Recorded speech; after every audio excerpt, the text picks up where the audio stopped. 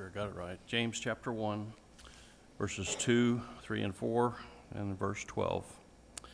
My brethren, count it all joy when ye fall in divers temptations, knowing this, that the trying of your faith worketh patience. But let patience have her perfect work, that ye may be perfect and entire, wanting nothing. Verse 12. Blessed is the man that endureth temptation, for when he is tried, he shall receive the crown of life, which the Lord hath promised to them that love him.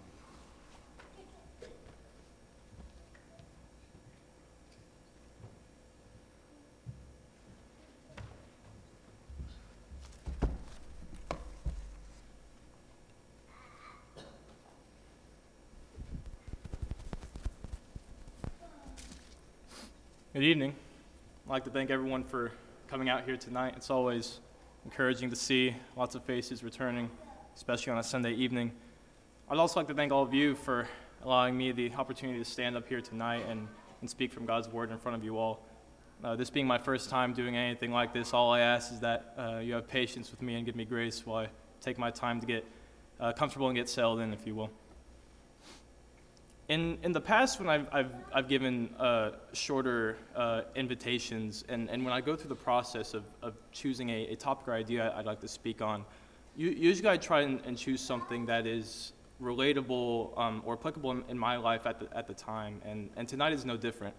I've titled this sermon "Persistence in Faith," and I've chosen this title because recently in my life I've started to notice that having a persistent and constant faith in my life has at times become a lot more difficult. And when I say faith, I don't only mean faith as in our belief in God, but also in our action. In James chapter 2, James describes faith without works as useless in verse 20 and as dead in verse 26. And in my life, I've started to notice that continually and constantly striving to do the will of God is not an attitude that I always have when I should. And I think it's a safe assumption to say that everyone in here has at least experienced those feelings or those struggles at one point or another. But, so I ask, why is that? I think a big reason is because when the results aren't seen right away for us, it'll be human nature to just want to give up. For example, you're not going to be good at an instrument after just practicing it a few times. You're not going to be able to grow a garden after going out and watering it every now and then. You're not going to be able to lose a lot of weight if you just go to the gym a couple times a week. To be able to accomplish these long-term goals, you have to work for it every day and strive for it and want it. And you're going to have to constantly develop this routine and this habit of these mundane, repetitive, boring tasks, and that in the moment seemingly don't make a difference. And that is hard. We get impatient. We get, again, bored, and I think it's just as easy to feel the same way about our faith. Maybe there are times when we don't feel like praying to God throughout the day, because it seemingly doesn't really have much of an effect on our life. Maybe we're not as attentive during a worship service because we didn't sleep well the night before and we're just ready to go home and take a nap. Maybe we become tired of having to do God's will and always having to be the bigger person, because what good does it do? I think we'd all be lying to ourselves if we said that there weren't times whenever we don't feel as motivated to fulfill our responsibilities as servants of God, and it's easy to go through the motions and do just enough to get by just because our full heart might not be into it. So tonight I ask you the question, why is being persistent in our faith important? If you turn with me to 1 Thessalonians. In 1 Thessalonians in chapter 5, I'll be reading from our theme passage for the year. We've read a lot. We're very familiar with it. I'll just touch on it just one more time. Starting in verse 16, rejoice always, pray without ceasing, and everything give thanks, for this is God's will for you in Christ Jesus. The key words I want to look at, verse 16, rejoice always.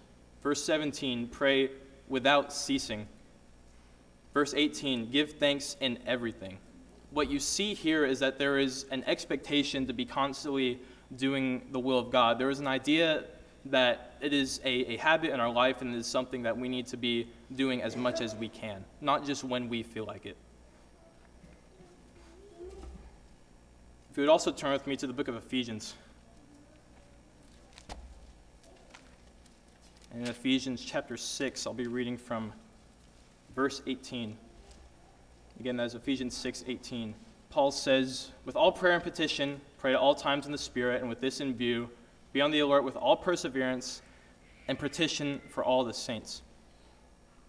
I think what you see here is not only is this re-emphasizing 1 Thessalonians 5:17 and how often we are to pray when it says pray at all times, but it also emphasizes who we are to pray for when it says to give petition for all the saints. Well, obviously, these ideas aren't actually literal. I think it means we should have a God-centered and focused mindset where we are eager and willing to go to God in prayer at any time in our lives for anything and everything that we need. And just building off of that fact, if you would turn with me to the book of Daniel. And Daniel chapter 6, and Daniel chapter 6 and verse 10. Now when Daniel knew that the document was signed, he entered his house. Now in his roof chamber he had windows open toward Jerusalem. And he continued kneeling on his knees 3 times a day, praying and giving thanks before his God as he had been doing previously. And where not too long ago, Sean already gave a sermon on this passage and the importance of prayer in our lives and how we can follow Daniel's example. So I won't touch on it too much, but again, you see that it actually tells us how many times Daniel would pray, and not only that, but then a time when it was outlawed. And what really stands out to me is at the end of verse 10, when it says he was praying and giving thanks before his God as he had been doing previously.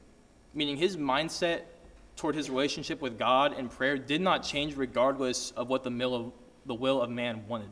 And I think that really speaks to Daniel's character and how we should, as an example, that we should follow. If you would turn with me back to Ephesians, and just a chapter earlier in Ephesians chapter 5.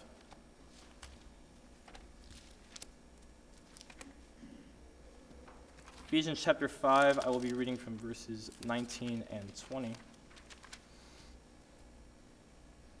"Speaking to one another in psalms and hymns and spiritual songs, singing and making melody with your heart to the Lord. Always giving thanks for all things in the name of our Lord Jesus Christ to God, even the Father." Again, the key words I want to look at is we are to give thanks always, and we are to give thanks for everything. And I especially want to focus on giving thanks for everything. And in life, it is very easy to take these little things for granted. I know that's certainly the case for me. Because at times, while you may not feel very blessed for what you have, and you may not feel very grateful for your life, I can guarantee there will always be someone out there who has it worse in one way or another.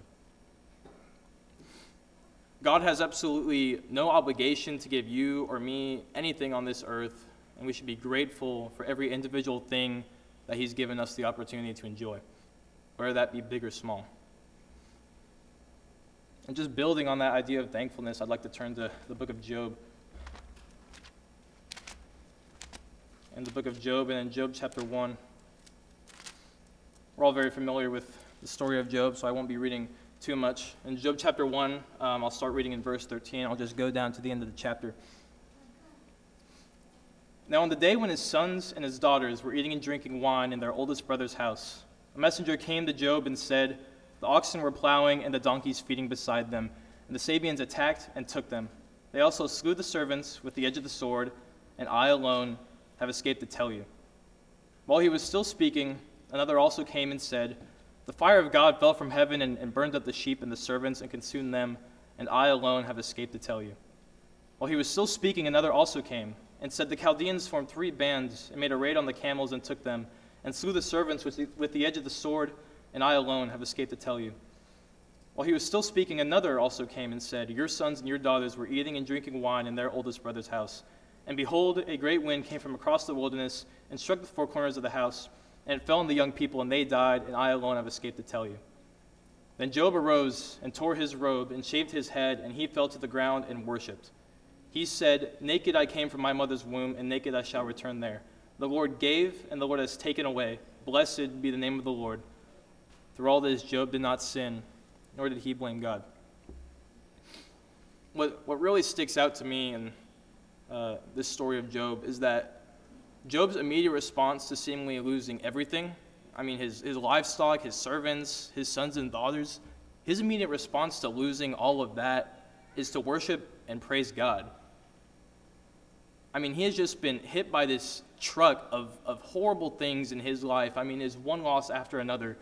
I mean, it's almost like, a scene out of a cartoon. I mean, there's one bad thing, and then immediately there's another bad thing, and then another bad thing, and it's just constant sorrow and loss that he is hearing about that is just stacking on top of each other. But look at verse 21 again. "The Lord gave, and the Lord has taken away. Blessed be the name of the Lord." Job is accepting what has happened, and he is praising God for it. Because he knows that God is in control, he knows that God has been in control, and he knows that God always will be in control. He knows that God will watch over him and protect him because God always has. And I'll just be the first to say that if I was in Job's situation at this point in time, praising God would not be something that would be on my mind at the moment. Job understood the power and control that God has, and even while experiencing incredibly difficult and gut-wrenching loss, he never sinned, he never blamed God, he persisted and he persevered. That should encourage us greatly, knowing that a regular man like Job could persist through everything he went through. Job's faith did not cease, even in times of trial. All that to say, being persistent in our faith is important because our service to God is not at our convenience. As we've looked at several passages, there's an expectation that we're to be constantly doing the will of God. And just to build on that, just one more passage in Matthew chapter 22.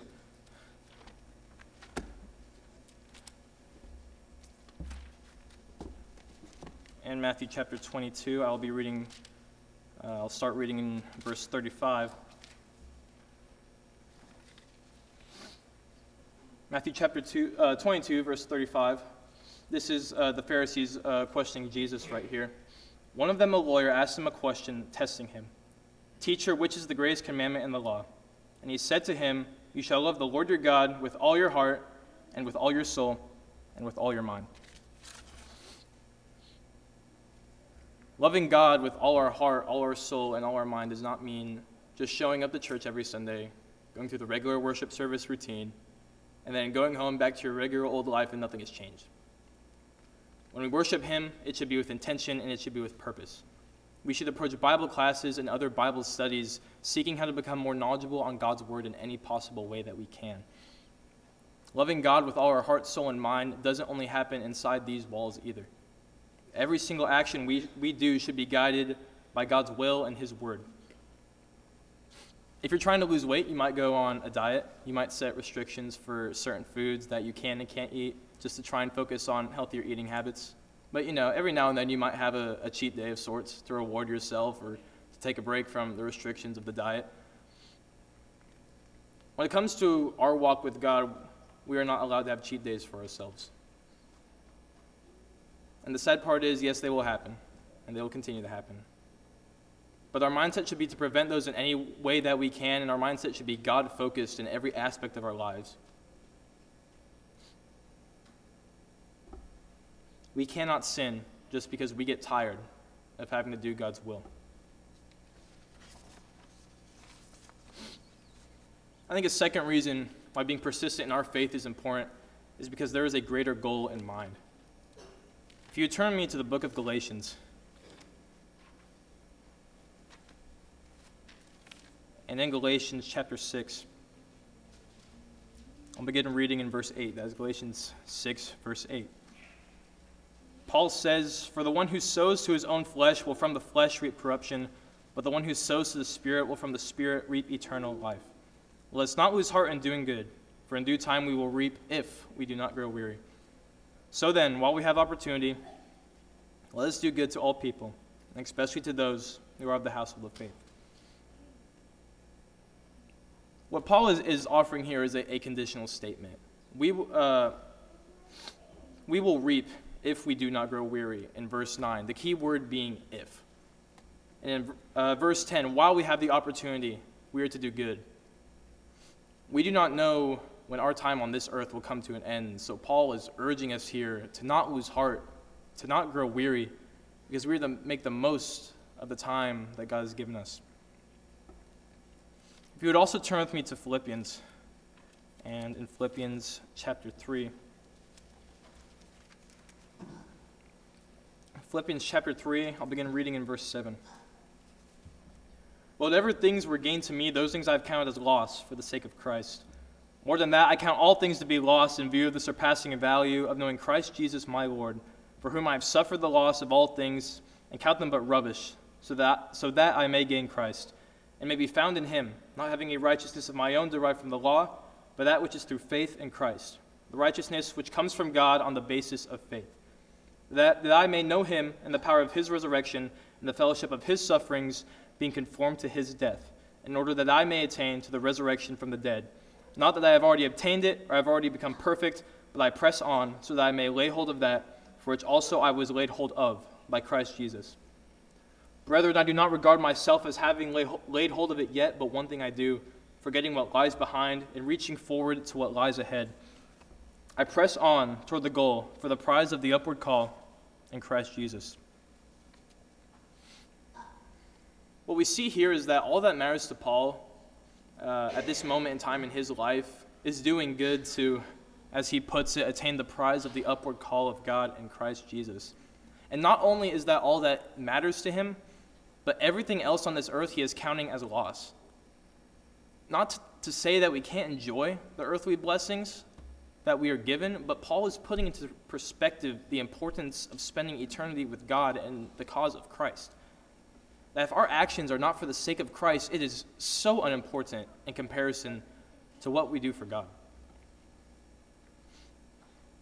If you would also turn with me to the book of Hebrews. In Hebrews chapter 12. Hebrews chapter 12, I'll be reading from verse 1. Therefore, since we have so great a cloud of witness surrounding us, let us also lay aside every encumbrance and the sin which so easily entangles us, and let us run with endurance the race that is set before us. Our goal is to finish. You may be the greatest servant in your life that God has ever had. But going along with this comparison that the Hebrew writer makes between life and a race, if you fall away in your life or don't finish, everything that you spent your time for was for nothing. We do not know when we will see the finish line of life, so we need to live our lives always being ready to finish. It reminds me of this motivational quote I saw one time. The quote was, "Are you willing to sprint when the distance is unknown?" It sounds corny, it sounds cheesy, I know, but I think it's an attitude that we need to have in our life, in our walk with God. We need to have a constant desire and a constant passion to do anything that we can to serve Him. For those of you that don't know, I run cross country in the fall. I also run track in the spring. And there's a lot of physical aspects of running that make it difficult, whether it's the pain and soreness in your legs, or difficulty breathing, being hot, overheated, being dehydrated. I could go on. But from experience, the mental aspect of running is just as, if not more difficult than the physical aspect. I'll paint you a picture here. It's cross-country season, in the middle of August. It's 100 degrees outside, clear skies, no wind, heat index of 110. I look at my phone when I wake up in the morning, and I check the practice schedule for cross-country today, and we're running 5 miles at practice today. Just like that, my day is instantly ruined. Because all I am thinking about is the fact that I have to go to school for 7 to 8 hours, and then immediately after, I have to go run 5 miles in blazing heat. But my physical struggle is only occurring during the time that I am actually running at practice.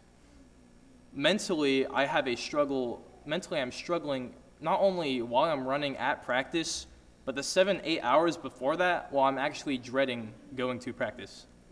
My mental struggle in that time is happening way more often than my physical struggle. So relate that to Christianity. We are going to encounter trials. We are going to experience loss. We are going to experience sorrow.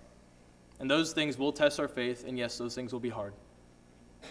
But I'd argue that what's even harder is being a faithful Christian in your day-to-day life when you're not experiencing trials. Maybe you just don't feel like reading your Bible one day. Maybe you just don't have the time. Maybe you just don't feel like praying to God. Maybe you just don't feel like checking up on someone who couldn't make it to service one day. Maybe you don't feel like volunteering to help prepare communion. You don't feel like volunteering to help clean the building. You don't feel like helping teach Bible classes. I could go on. What you do in your day-to-day life is just as important as what you do in here on Sundays and Wednesdays. You spend a lot more time out there than you will in here. The temptation to not be doing the will of God is going to be way more prevalent. And that's why the Hebrew writer said to run with endurance. Because you're going to continuously be tempted all throughout your daily life. And we need to be ready and have the spiritual strength to overcome that.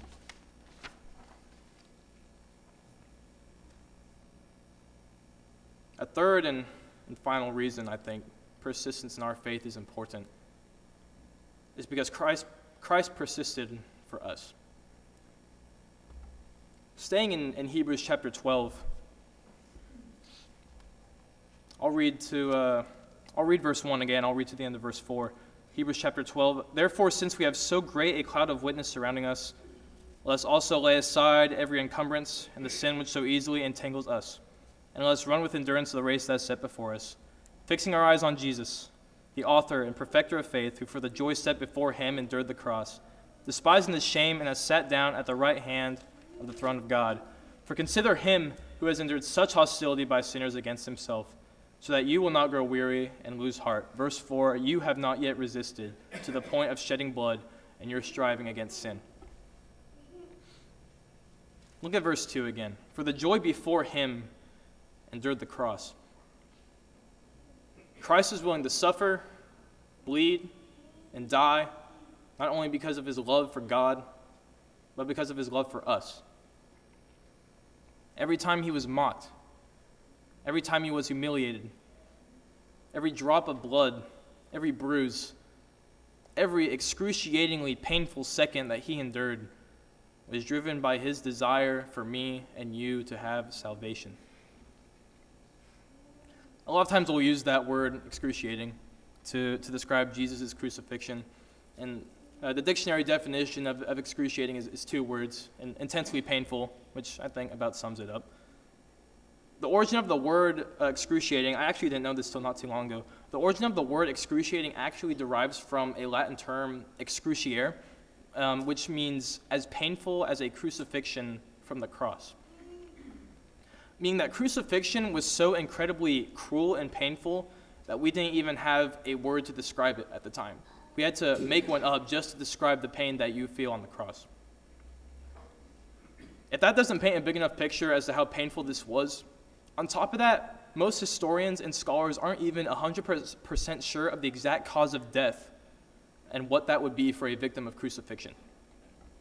Just a quick Google search will tell you that there are actually several possible causes of death that historians have theorized, among those being asphyxiation, heart failure, hypovolemic shock, acidosis, dehydration, and pulmonary embolism, just to name a few. And to be honest, I don't even know what half of those things are. And if you were lucky enough to avoid dying from any of those causes on the cross, you'd either be beat to death, stabbed, or killed from blood poisoning shortly afterwards. I could go on, but the point being, this is probably the most painful way any man could possibly die. And it was typically reserved for only the most wicked people. And our Lord and Savior, Jesus Christ, was able to endure every bit of it.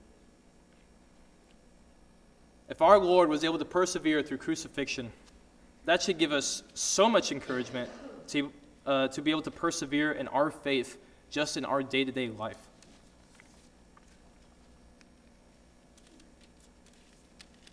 Let's look again at Hebrews chapter 12. I'll read just verses 3 and 4. For consider him who has endured such hostility by sinners against himself, so that you will not grow weary and lose heart. You have not yet resisted to the point of shedding blood, and you're striving against sin. Yes, right now in this country, Christianity isn't exactly the most popular belief to have. You probably have, and you probably will, get picked on and resented for your faith from time to time. It'll happen. But we are so incredibly lucky that we do not come here every Sunday in fear of our lives. There are a lot of Christians out there who do not have that luxury. For that, we should be incredibly thankful. If you would turn me just a couple pages over to the book of James, in James chapter 1, I'll be reading from our scripture reading that we had earlier. James chapter 1, starting in verse 2. Consider it all joy, my brethren, when you encounter various trials, knowing that the testing of your faith produces endurance. And let endurance have its perfect result, so that you may be perfect and complete, lacking in nothing. Jump down to verse 12. Blessed is a man who perseveres under trial, for once he has been approved, he will receive the crown of life, which the Lord has promised to those who love him. At the beginning of this sermon, I brought up the fact that you won't be able to be necessarily good at something after only doing it a few times. Good at an instrument, growing a garden, losing weight. And yes, that's still absolutely true. If you want to obtain that goal, you have to make it a habit. You have to continuously and repeatedly do those mundane and boring tasks to accomplish your end goal. Because at the end, you know that the result will be worth it. And that is what our faith is all about. Repeatedly and habitually doing the will of God so that we can please him and one day receive the crown of life. I appreciate your attention this evening. As I've already mentioned, having a persistent faith is not always something I practice, and I know I'm not alone in that. In this world, we are constantly weighed down by the burdens of physical cares and physical desires, and from experience, that is extremely, extremely easy. That makes it extremely easy to lose sight of our true purpose. Maybe you're here tonight and you have been weighed down by the physical cares and desires of this world. Maybe you're here tonight and you've yet to put on Christ in baptism. Or maybe you have been baptized, but too often you have lost sight of your purpose and your responsibility as a Christian. If in your life you have not had a persistent faith, or you are yet to begin your walk in faith with God, and you wish to do so, we ask that you come forward now as we stand and as we sing.